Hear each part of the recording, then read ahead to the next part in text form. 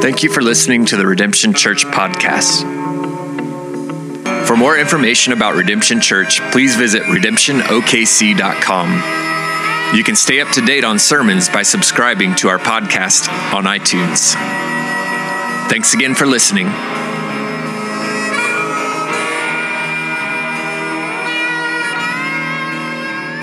Heavenly Father, thank you that you have given us your word. Thank you that you have not left us unto ourselves to grope in the darkness and find our way through this life. Father, thank you that you continue to engage your people by your Holy Spirit. Father, I pray that you would open the eyes of our heart, that you'd open the eyes of our minds, that we might see you more clearly and trust you more fully today. Father, we pray it through your Son and by your Holy Spirit. Amen. Well, if you've got your Bibles, turn with me to 1 Timothy or your device or wherever it is you want to do that. We are working our way through this book of 1 Timothy, and as we do, I want to encourage you to get into the text, to dive into it for yourself. We've put some resources out. We really love for you to just own that book as we work our way through this and kind of go verse by verse through there with us because we think it's an important thing for us to do. Let me just tell you where we've been the last few weeks. The last few weeks we've been as we kind of went through 1 Timothy 1, we really saw that God has given the church kind of guardrails of his doctrine and his truth to keep us on the right path so that we might find a way to joy, to rest, to new life, to forever life. And really the context of 1 Timothy 1 is there's false teachers that have arisen. There's false ideas that are starting to bubble up, and they're starting to influence the church. And so Paul's stepping in and saying, no, don't let anyone lead you astray. And he's setting up some guardrails and keeping people on the right path of the gospel, that we are saved by grace through faith alone, that there is no other way of salvation. And since that is the message that brings us truth, then that's the thing that we need to be focused on as a people of God. And so he says, hold fast to the truth. Do not let anyone lead you astray. Chapter 2, then we began and said, what do we do with this message of grace? This message that we're supposed to guard, that we're supposed to protect, that we're supposed to build our lives around. What do we actually do with it? And so last week we said that we are to pray. We're to pray for all peoples, that somehow having the truth doesn't mean that we kind of move away and go into a holy huddle. We don't kind of pull up into a monastery and shelter ourselves and hide from the world, but we stay engaged with the world. In fact, it says pray for all people. It says God desires for all people to be saved and to come to knowledge of the truth. And so we don't acquiesce truth in order to save people because that's not possible. Because the message of salvation is the thing that brings the message of the truth is actually what brings salvation. So we need to pray that people would trust him, that we stay engaged and we love them. And Paul says, this is my mission, that I've been sent to proclaim the good news, the truth of the gospel to all peoples. And so that really sets the tone for who we are as a church. But it's interesting because we know in the world that there's worldly people. In the world, there are sinful people. In the world, there are people who have given themselves to sin. And yet we don't need to be afraid of that, right? Because Paul says, this is the gospel that Christ came to save sinners, of whom I am the foremost. Paul lumps himself in with the sinners and says, hey, I'm one of those dudes too. And so I don't need to fear sinners. I'm one of them. But somehow I need to pray that all sinners would come to a knowledge of the truth and they would also be saved, that they might spend eternity with us. And so we intercede for others, we love others, we care for them. And now Paul moves in a different direction. He says, who is supposed to proclaim this mission of the gospel? Well, there's a sense in which we all do, but there's also a sense in which the church is called to proclaim the gospel in a certain way, and there's some ordained means by which that happens. And so if we're going to experience rest and joy in God's mission, we have to trust God's mission, God's word, and his direction and his design for us. So let me read with us the text that we are going to work our way through today. And if you guys have been paying attention, you've looked ahead, you're going, oh man, we've got some triggers in here. We're going to have some fun with this passage. So let's get after it. I desire then that in every place men should pray, lifting holy hands without anger or quarreling. Likewise also, that women should adorn themselves in respectable apparel, with modesty and self-control, not with braided hair or gold or pearls or costly attire, but with that which is proper for women who profess godliness, with good works. Let a woman learn quietly with all submissiveness. I do not permit a woman to teach or to exercise authority over a man. Rather, she is to remain quiet. For Adam was formed first, then Eve, and Adam was not deceived, but the woman was deceived and became a transgressor. And yet she will be saved through childbearing if they continue in faith, in love, and holiness with self-control. This is the word of the Lord, and welcome to Redemption Church. Just want to say this up front. If you've got questions after the service, Cheryl Lang and Audra Swindell will be available to answer those. And so you look them up, and we'll make sure that they took good care of you. So verse 8, he starts off and he says, I want men to pray with holy hands lifted up. Like, for some of us, that's a big enough challenge. Like, already we're like, I'm out. Can't do it. Not going there. And yet it's pretty clear. Like, it's not hard to understand what he's saying there, right? Pray, holy hands lifted up. That you are called to lead out in prayer, that this is something we're to be about. And really, this verse serves as a transition from what we said last week. Last week, we focused on the call to pray in verses 1 to 7. Verse 8 kind of serves as a transition into what's next. And so he goes back to prayer, but he connects it to verse 9. And so verse 9 actually doesn't have a verb. It's when he begins to talk about women. He starts off and says, I desire all men in every place to pray. What was the theme last year? What was the one word? I'm going to give you a quick pop quiz on last week. What was the one word that was repeated over and over last week? All. Man, you guys are good. The preacher should get a bonus or something. Y'all are getting on this stuff in 1 Timothy. That's all good. Now, all is good, right? And so all are called to, or he's prayed for all to be saved, for all to come to the knowledge of the truth. So here he says, I desire men in every place to pray. It's continuing that desire of God to see his name raised up, his gospel exalted, Jesus lifted up in every place around the world with all peoples, all nations, and all tribes, and all tongues. So there's this desire for everyone to be exalted. But then he connects it over to verse 9, and he quickly shifts gears into this topic dealing with women. But let me say this before I move on. This idea of all people everywhere to pray, we're going to mention this a little bit later, but we've got tonight we're going to have a time of all church prayer and worship. And so I want to invite you to come do what this says, that we would come and pray together. And so tonight, 6 p.m. right here, we're going to have a chance just at all church vision night. We're going to share with you some of what's going on in life for a church. Then we're going to circle up and we're just going to pray. And we're going to worship together. And so I want to encourage you to do that. And then this week, we're actually setting aside the next 3 days for a season of fasting. And so we want to invite you to come and do that. If you don't know what fasting is, we've got some resources on our website, some articles and things that will help guide you in that and instruct you in that.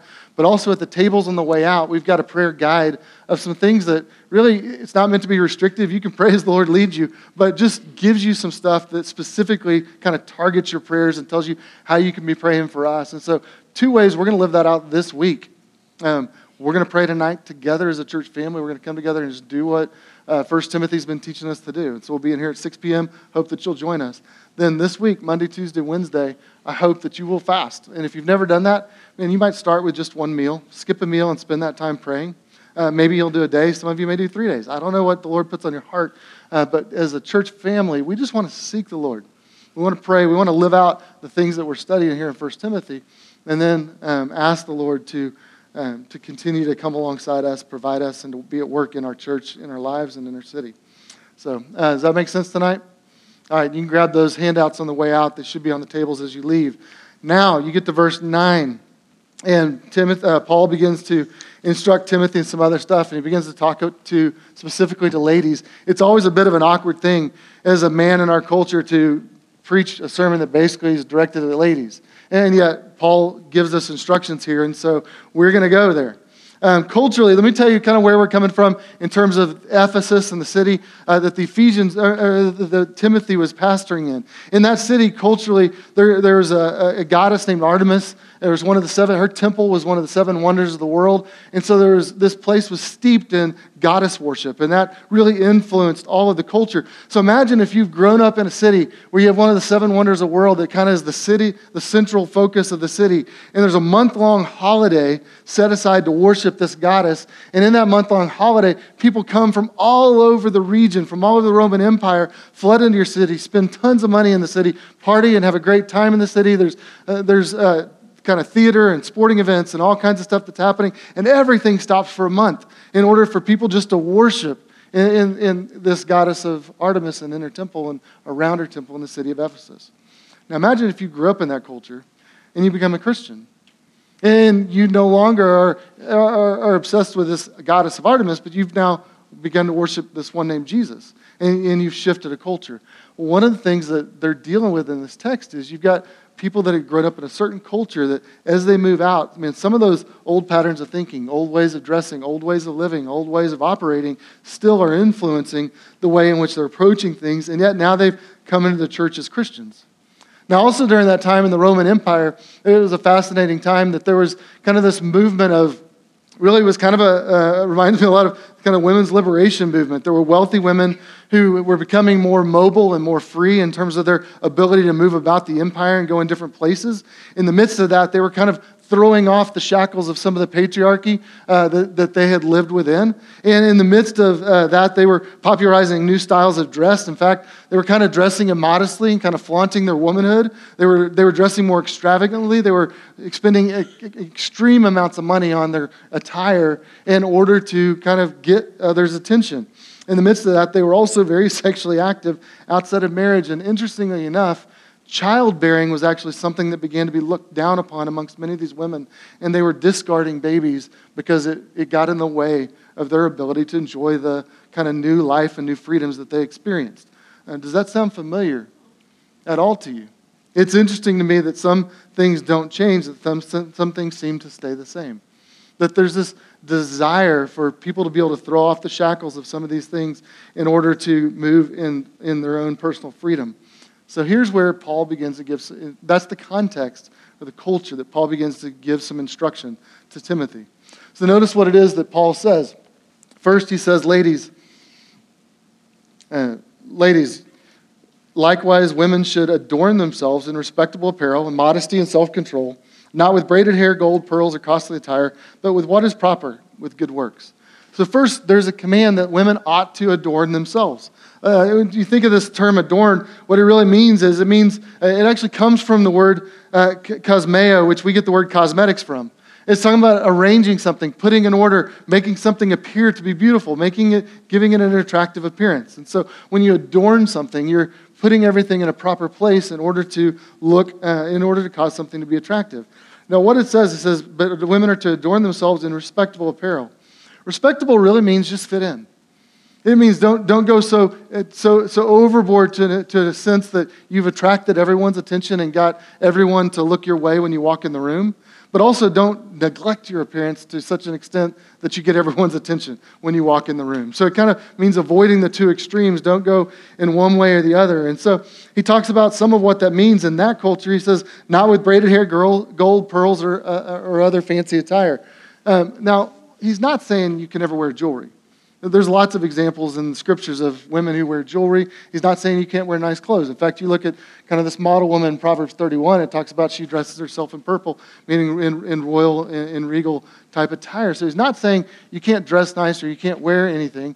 He's just saying don't make that the focus.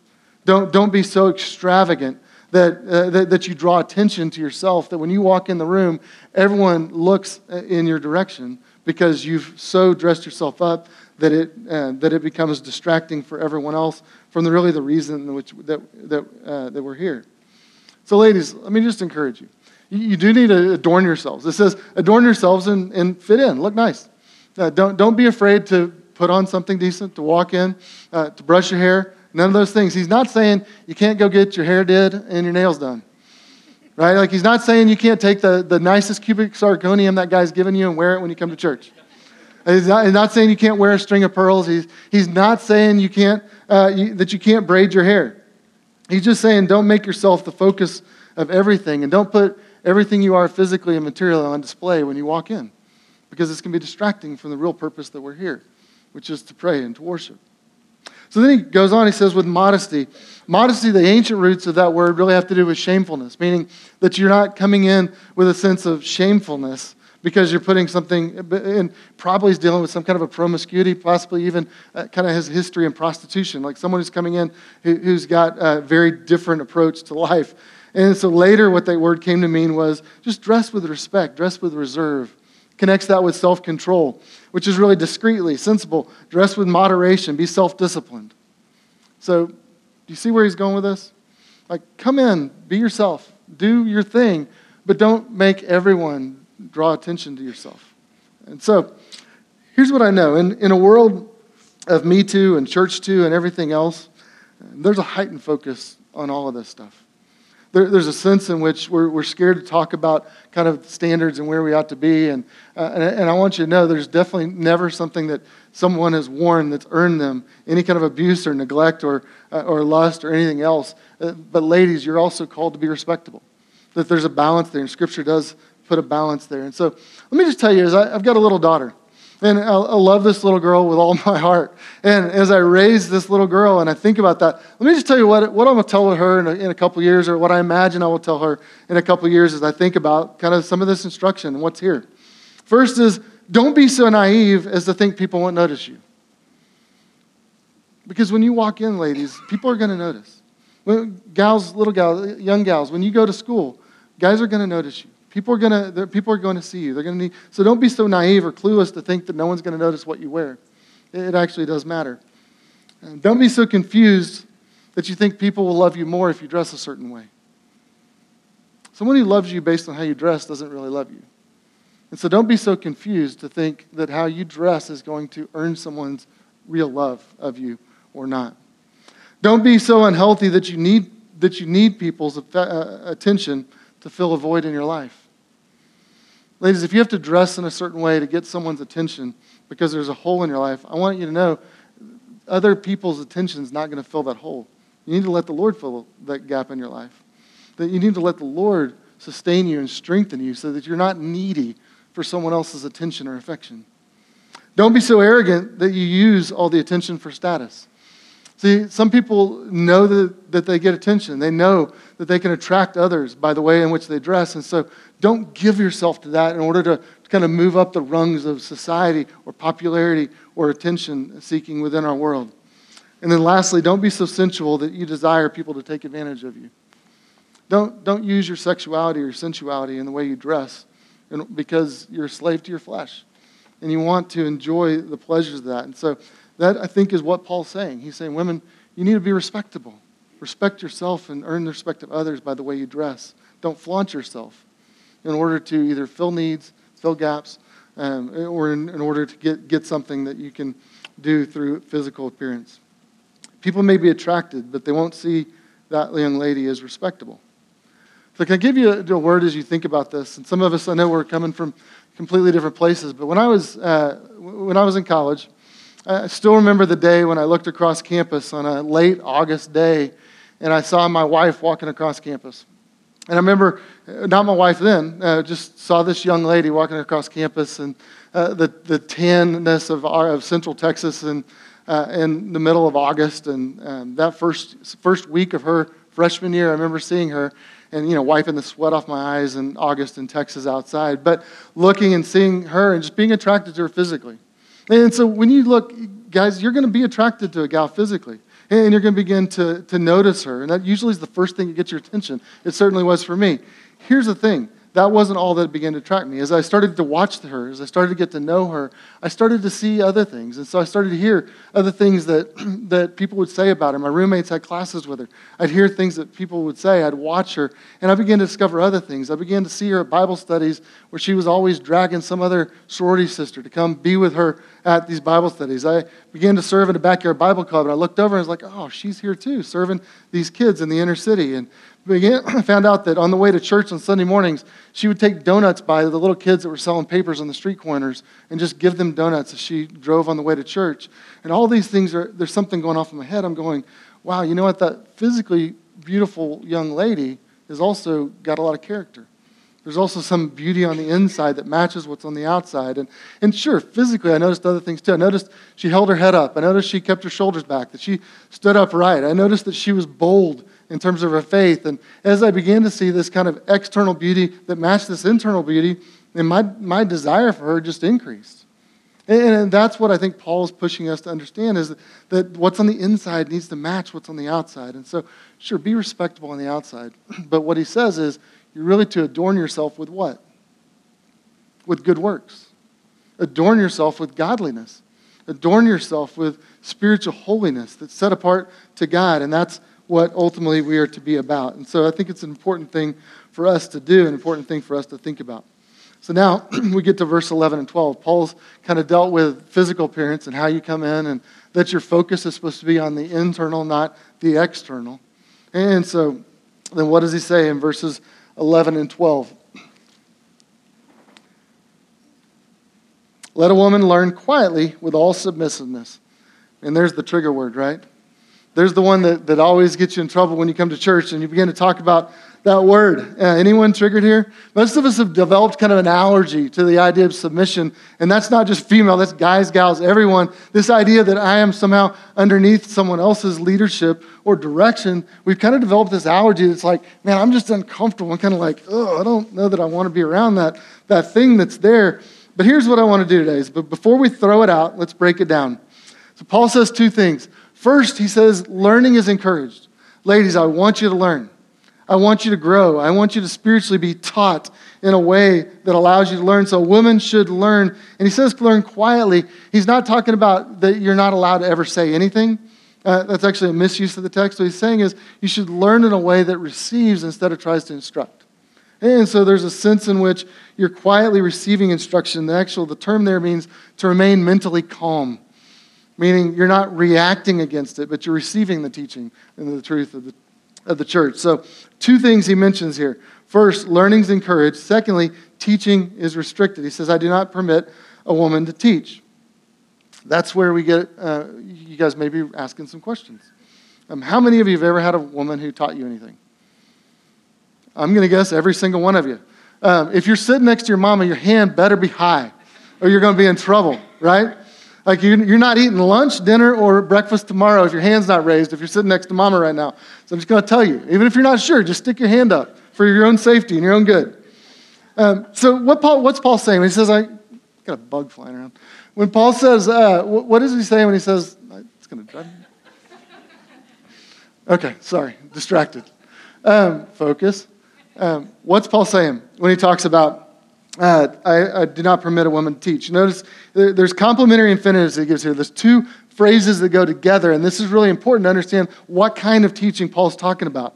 When he says, I do not permit a woman to teach and to assume authority over. Those are connected. The way the sentence is actually constructed there, those two are linked. And so they always go together one way or the other, and just in the way it's put together. So he says, I do not permit a woman to teach and exercise authority. It's saying that there's a connection between the authority she's exercising and the teaching in which she's doing.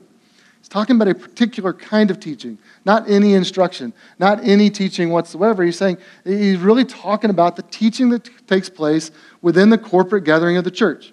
So whenever the church comes together as a whole, under the authority of the elders and the overseers and the teaching of the church, that this is supposed to be a role that's reserved for men. And so that's what Paul is trying to do. In the construction of this, he wants you to know those two things go together. He's talking about the regular worship gathering of the church in a room like this, where the church is speaking over certain matters. Now let's go back. Remember when we talked about the context of 1 Timothy? Do you remember when we said where Timothy was starting in chapter 1? He says, do not permit anyone to teach. He's really guarding and worried about the protection of the gospel and the protection of the truth. That the truth would be lifted up and that we would not be led astray. And he's saying that he's filled with concern over the gospel mission of the church, that it would move forward. That's chapter 1. Chapter 3, what's he talk about?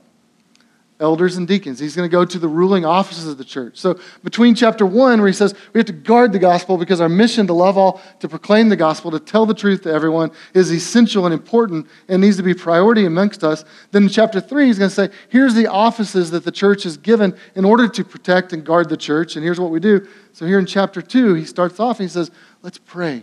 Pray that God would work. Pray that God would save all. Pray that God would be at work. And then before he gets to talking about overseers and those that are the pastors and elders of the church, he stops and he talks about ladies. And he says this is the one area in which women are not supposed to operate. Now it's interesting in chapter 3, when he gets to overseers, he's going to say that overseers have to be able to teach. Meaning they have to be able to give instruction in the gospel. They have to be able to guard the truth and to speak the truth as well. He also will later say that teachers in this sense will incur a stricter judgment. I feel the weight of that sometimes. That you just know that there's a command that says, and if you lead someone astray, it's going to incur a judgment in some sense that I will be under, or that someone who teaches as I do would be under. So Paul's referring here specifically to a particular role, that of pastor elder within the church. He's not talking about any teaching anywhere.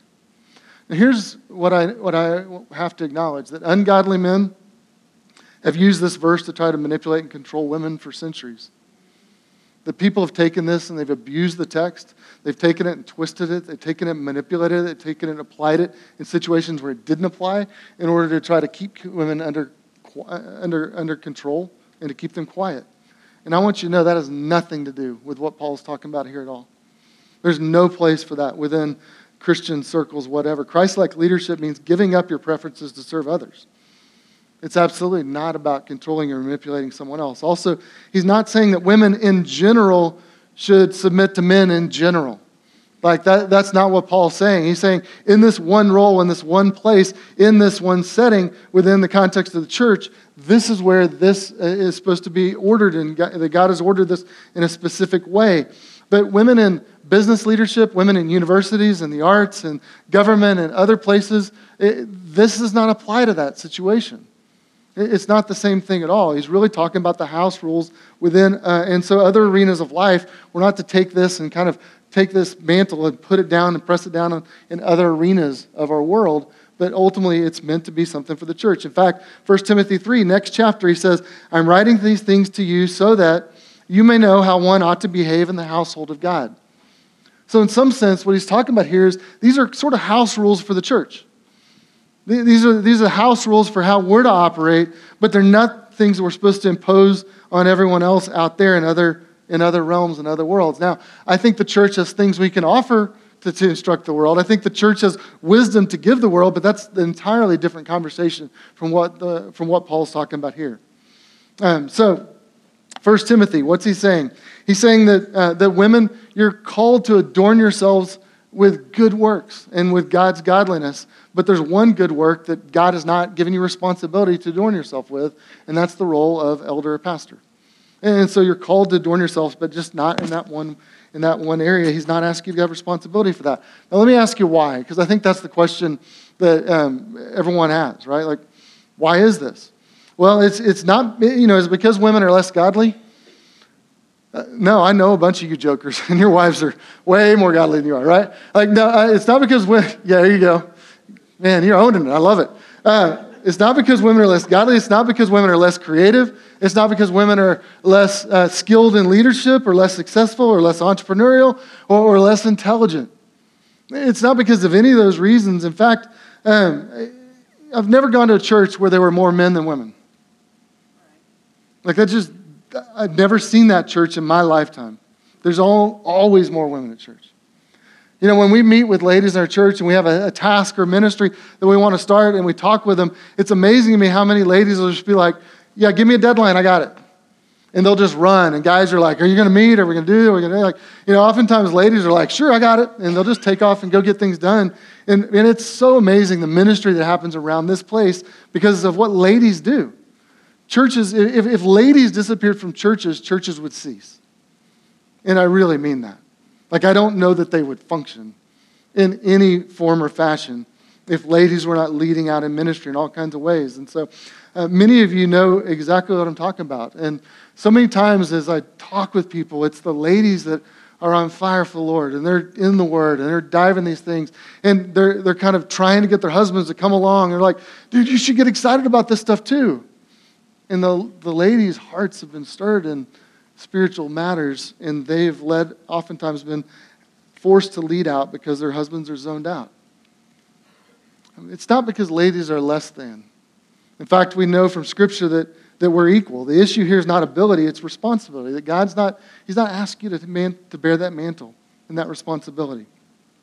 It's important, just as you think about the Bible, how prominent a role women play throughout the Bible.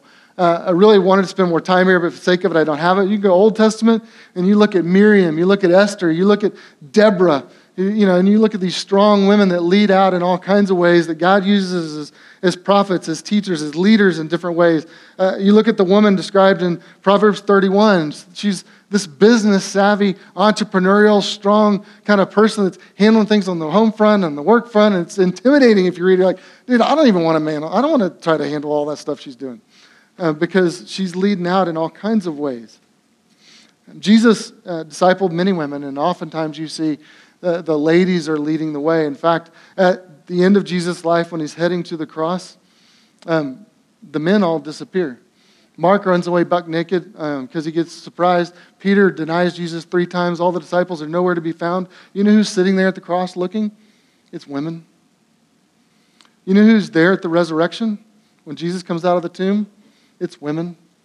You know who goes and tells the world that the Messiah who died on a cross was buried for 3 days and was raised again? You know who first made the announcement that he had risen again was?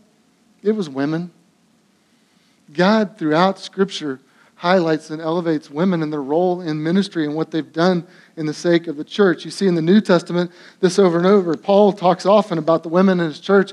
And just to mention a few of these, there's Priscilla and Aquila, this couple that God's used, and almost always their names come together, and they're leaders in Paul's ministry, and they show up over and over and over throughout Paul's writings and through the book of Acts, and you see them leading out. And in some instances, the man's name first, and those seem to be just kind of the generic ones, but so often these two are called teachers, and they pull one guy aside and instruct him in that, and in every one of those scenarios, the wife's name is mentioned first, meaning she was probably the stronger teacher. She probably had a better ability to navigate the Gospels in these contexts of these relationships.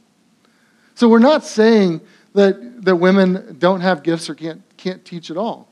It's just saying in this one role, this is a place that God has really restricted that. In fact, I think it's important to acknowledge Galatians 3:28. Let me just give you some ways in which we know that men and women are equals, biblically and scripturally, and according to the gospel.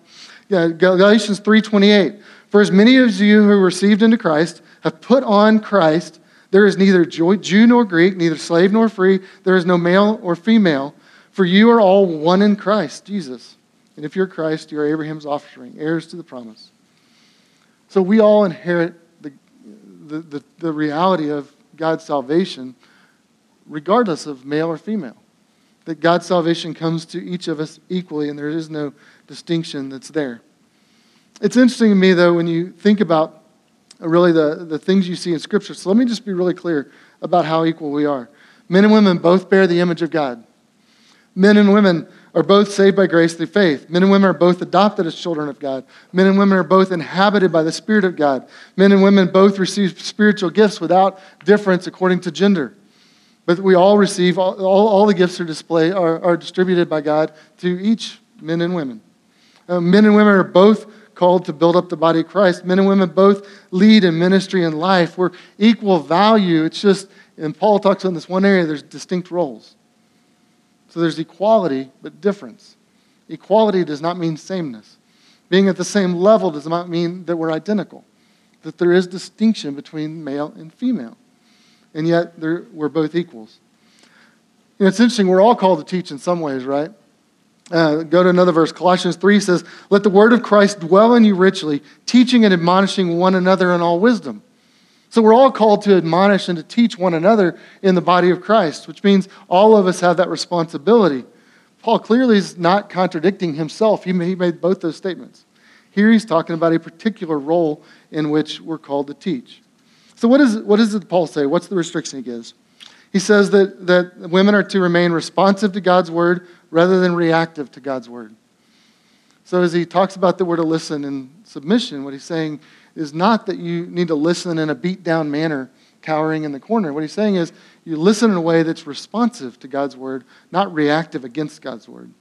He's saying that the women are to receive instruction in the context of the church's meeting rather than to do the instructing in that setting.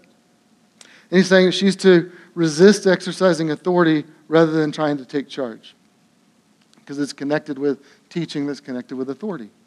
And so that's really the call that Paul puts forward and explains what it is that we're to do. Now it's interesting, when you think about just a model for this, let me just go quickly through this, but when you think about how this might play out in terms of your understanding how we can be equals and yet have distinct roles, think for a second about the Trinity. You have God the Father, God the Son, God the Holy Spirit, all equal, all equally God, and yet they have distinct roles. It says that God sends the Son, that Christ came to earth. He became one of us. It was Christ who followed his Father's leadership and said he didn't ever do anything the Father didn't want him to do. And yet there's this mutual admiration and glorification of them. It says Jesus is always pointing people to his Father, and his Father and the Holy Spirit's always highlighting Jesus. And there's kind of this mutual effect that's happening. But Jesus is not less than the Father, but they have different roles to play. The Father didn't die on the cross, the Son died on the cross. So there was distinctiveness, there was difference, and yet they were both equal. They were both equally God. The Father and Son are both equally, eternally God. And so there's a model for us in how that might work out. And don't have time to kind of dissect that and dice that up. But let me ask you, let's think about why. One of the things you hear in our culture is some people would say, well, these verses, Paul was just talking about some of the issues going on in the city of Ephesus. This was just culturally determined. This was Paul dealing with first century. He was dealing with the way the world was then. He had to give these instructions for the way that was then, but that doesn't really apply to now. And so that's a common argument that you will hear from others saying, look, that instruction that Paul was giving doesn't really apply to us. It just applied in the first century, but we've kind of moved beyond that, and we don't have the same issues that they had. And so we're now free to operate in a different way. Paul doesn't really, though, give us that option. Look with me at verses 13 and 14. Paul's going to tell us what it's rooted in. He says, for Adam was formed first, then Eve. And Eve was not deceived, but the woman was deceived. And Adam was not deceived, but the woman was deceived and became a transgressor. So Paul takes it and goes back to Adam and Eve. And so he goes back to Adam and Eve because he says, this is not just something about this one day that I'm dealing with in this one church. He says, this is something that's tied to creation order. It's tied to God's very foundation of the world, God's design for the world, the way God made the world and created the world and began the world and ordered the world. This idea is actually linked to that. So verse 13, when he talks about creation, he's really going back to Genesis 1, right? And so when he says that in verse 13, Adam was formed first and then Eve, he's going back to Genesis 1. In Genesis 1, we're really dealing with God's ordering of the universe, and he creates the earth and he fills it, he puts man there. And he says over and over, it was good, it was good, it was good. He gets to creating of Adam, he said it's very good. But then he says, man should not live alone. And he says he needs a helper, and he goes and he creates out of Adam's rib, puts Adam to sleep, takes a rib, and fashions a woman.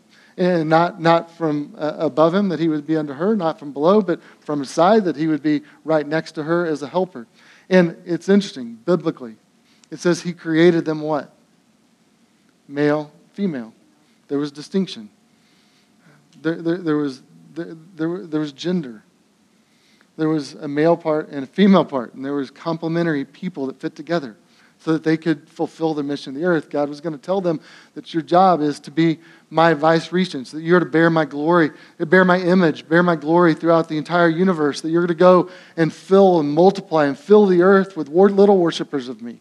And so God says, you're created in my image.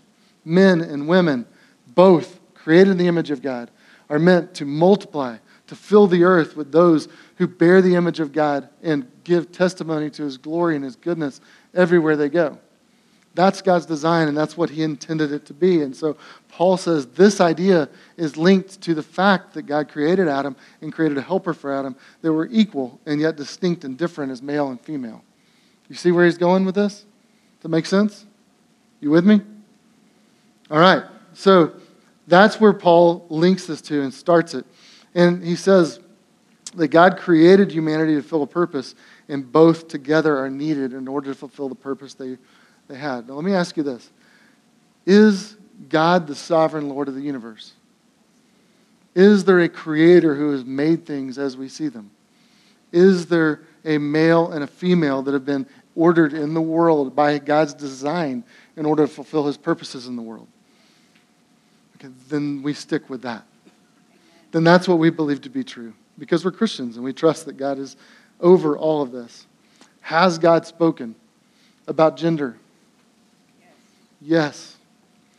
So no matter how crazy our world can get, we're going to go with We're going to go with Genesis when it comes to understanding the way in which the world works. And it gets confusing, and it gets difficult, and it can be hard out there.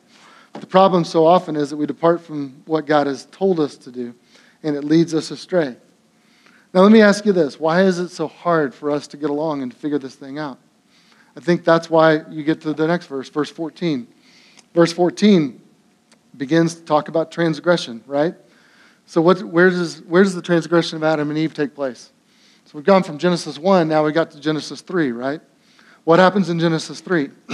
Satan leads Eve astray, Eve leads Adam astray. They both depart, they both transgress, they both sinned. And because of that, it says in Genesis 2, they were naked and not ashamed. They were together, they walked in the garden, they talked to the Lord, they had healthy relationship with one another, healthy relationship with God Almighty. There was this kind of union and beautiness to the world in chapter 2 where there was no shame at all. Chapter 3, sin enters the world. All of a sudden, what do you see? Man, they're hiding. They're pointing fingers. They're blaming one another. They're distancing themselves from God. Everything has gotten disrupted. Everything's gotten broken. And because of that, God comes and says, now I have to judge because sin has entered the world. And so God gives a judgment to the world, and he begins to explain really what the ramifications and the consequences of their actions are going to be. And this is where I think it's really important. Chapter 3, you get to verse 15. Genesis 3:15. It says, and I will put enmity. This is God, and he's talking to the serpent. He's judging the serpent for leading Eve astray, and then he's going to judge Eve. He's going to judge Adam. And there's consequences for everyone that was a part of this in terms of what they did. And he says in verse 15, I will put enmity between you and the woman, between your offspring and her offspring. He shall bruise your head, and you shall bruise his heel. So he's talking to Satan, and he says to Satan, to the enemy of God, that there's going to be a battle, and a battle that takes place. And somehow, through the offspring of a woman, through a human offspring that's passed, that comes in the future, he's going to somehow defeat you.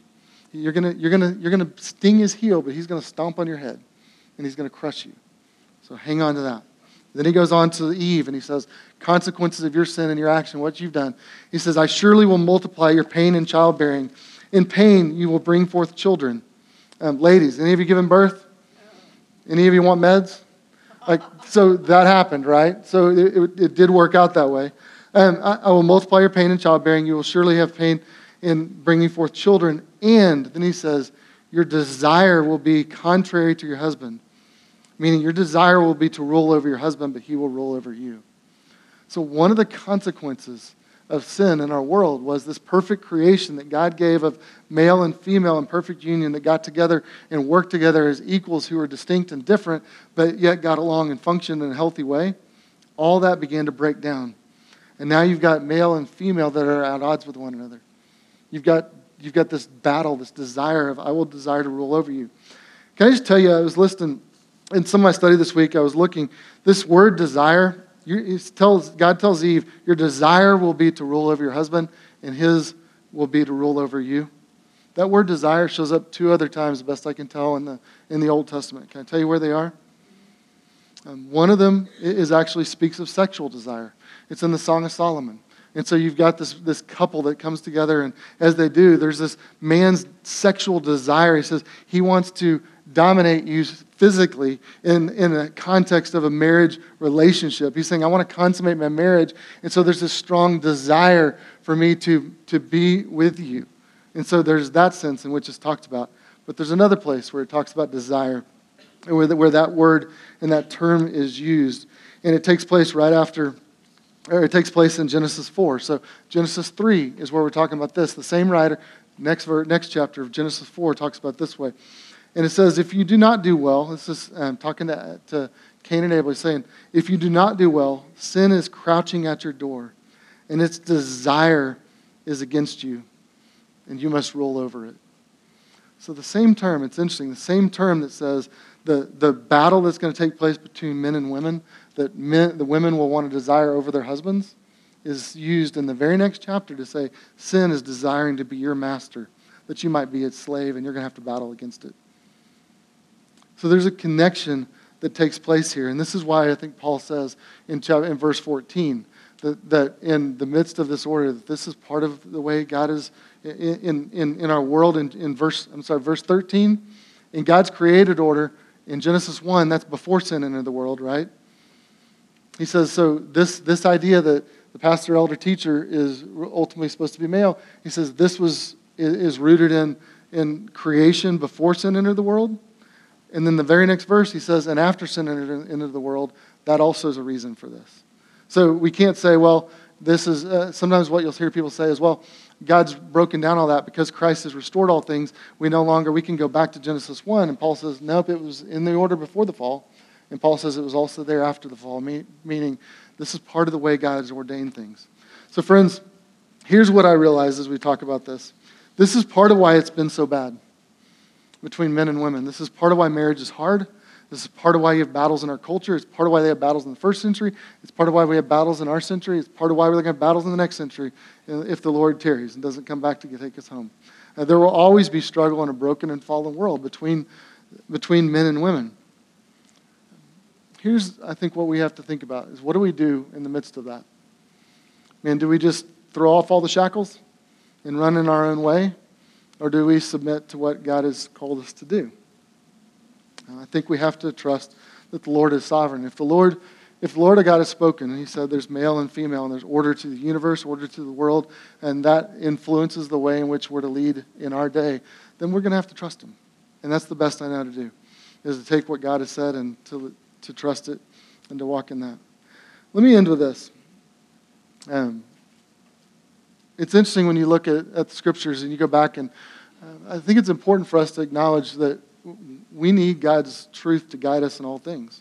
You go back and you look at Genesis 1 through 11, and there's so many foundational things. And if you don't know your Bible, you don't orient yourself, then it's hard for you to know how to interpret your day and how to interpret your times. And one of the things you see as you look at Genesis was right after this thing develops, you start to see this pattern show up. And I want to point us to this because I think it's important for us to think about how we want to begin to operate. So Adam and Eve begin to have offspring. There's descendants that begin to flow. You see two groups emerge in the book of Genesis that begin to develop. And in Genesis 4, you see Genesis 4:26 says, at that time people began to call upon the name of the Lord.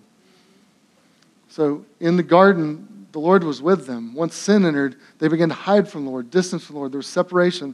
God provided for them. He actually sacrificed for them, reunited, gave them a new deal, but sent them out of the garden. They had to go learn how to make their way in a world where there was pain and childbearing, where Adam's work was not easy, but it said that his work was going to be hard, and he was going to have to slave and sweat and be exhausted by his work in order to provide for his family. So they got sent out into a broken world where things were not as they were supposed to be.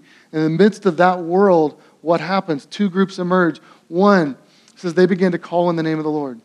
What's he saying? Some people recognized, I need God's help. I'm going to cry out to the Lord. I'm going to run to him. I'm going to trust him in all these things. But there's another group that shows up. Genesis 11, when you get to the Tower of Babel, another group shows up and says, come, let us build ourselves a city and a tower with its top in the heavens. Let us make a name for ourselves, lest we be dispersed over the face of the earth. And the Lord came down to see the city and the tower which the children of men have built. So another group. One group says, begin to call upon the name of the Lord. Another group says, let us make a name for ourselves. Friends, that's still the two groups we have in our world, and we've got to decide which one we're in. Do we want to be those who are trying to, through self-expression, through self-determination, make a name for ourselves? Or are we going to be those that trust the Lord and call upon the name of the Lord? And Scripture says we should be in the group that calls, that asks for help, and that runs to the Lord and trusts him. So we got one verse left.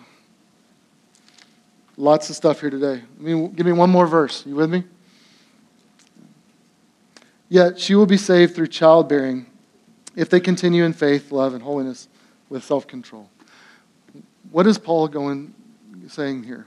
This is one of the most confusing verses honestly in the whole New Testament. Definitely one of the most confusing in these verses I read. 8 or 9 commentaries, and they were all over the map as I look at this. Let me tell you what I think it's pointing to because of the context. Because he goes in verse 13, Genesis 1, we were created this way, and that's the way we're to operate. In verse 14, he goes Genesis 3, because of the fall, this is how we operate. I think verse 15, he's still connecting it back to that same passage in Genesis 3. You remember the verse, Genesis 3:15? It's God speaking to Satan, and he's saying, Satan, one day all of your plans will be disrupted because an offspring of the woman, someone who's coming, a child that's coming through a woman, is going to destroy you. He's going to crush your head. Theologically, we call that the proto-evangelion, the first gospel. And what it's saying, it's prophecy, that God's saying that ultimately there's going to be an offspring of a woman who's going to rise up. His name's Jesus. And though he's come, he's going to create victory. He's going to eradicate sin and death. He's going to eliminate all the problems that we have in the world. He's going to undo all the effects of the fall. So everything that was undone through the sin of man in Genesis 3, Christ himself, through his death, through his resurrection, through his kingdom, and through his coming back again to make all things right and all things new, he's going to one day restore us to a right kingdom where there's no more conflict between male and female, where there's no more distance between people and God, where there's no more disruption caused by sin and death, but where there's no more tears, no more sorrow, no more brokenness. That day is coming, and Jesus is going to do it. And so Genesis 3:15, at the very beginning of the Bible, God prophesies and says, Satan, one day you're going to sting him, meaning you're going to bite him on the heel. And Christ is going to die. He's going to go to a tomb, but he's going to crush your head. Christ came out of the tomb victorious over sin and death, holding nothing back. He punched death in the face. He gave a death sentence to Satan. And one day he says he's coming back to make all things new. So until that day, and we meet in a church like this, we gather, and we trust that God's order and God's design makes sense. So we gather as male and female, and we know that we're equals, that in the gospel we're all his sons, that we all are inhabited by his Spirit, that we all have work to do, that we're all a part of his mission. And yet there's distinction, and we're not the same. There's a distinctiveness that is God ordained, and it's actually beautiful and good and healthy. And if we learn to live in it, we'll experience rest and joy in God's mission in a way that we couldn't ever do so apart from that. Let me pray for us. Heavenly Father, thank you for the opportunity to come and to talk about some tough stuff today. And yet, Father, we trust that it is good because you are good. Father, we trust your guidance and your direction, and we ask for your help as we live out these things in the context of our city and our day. Father, we pray it in Christ's name. Amen.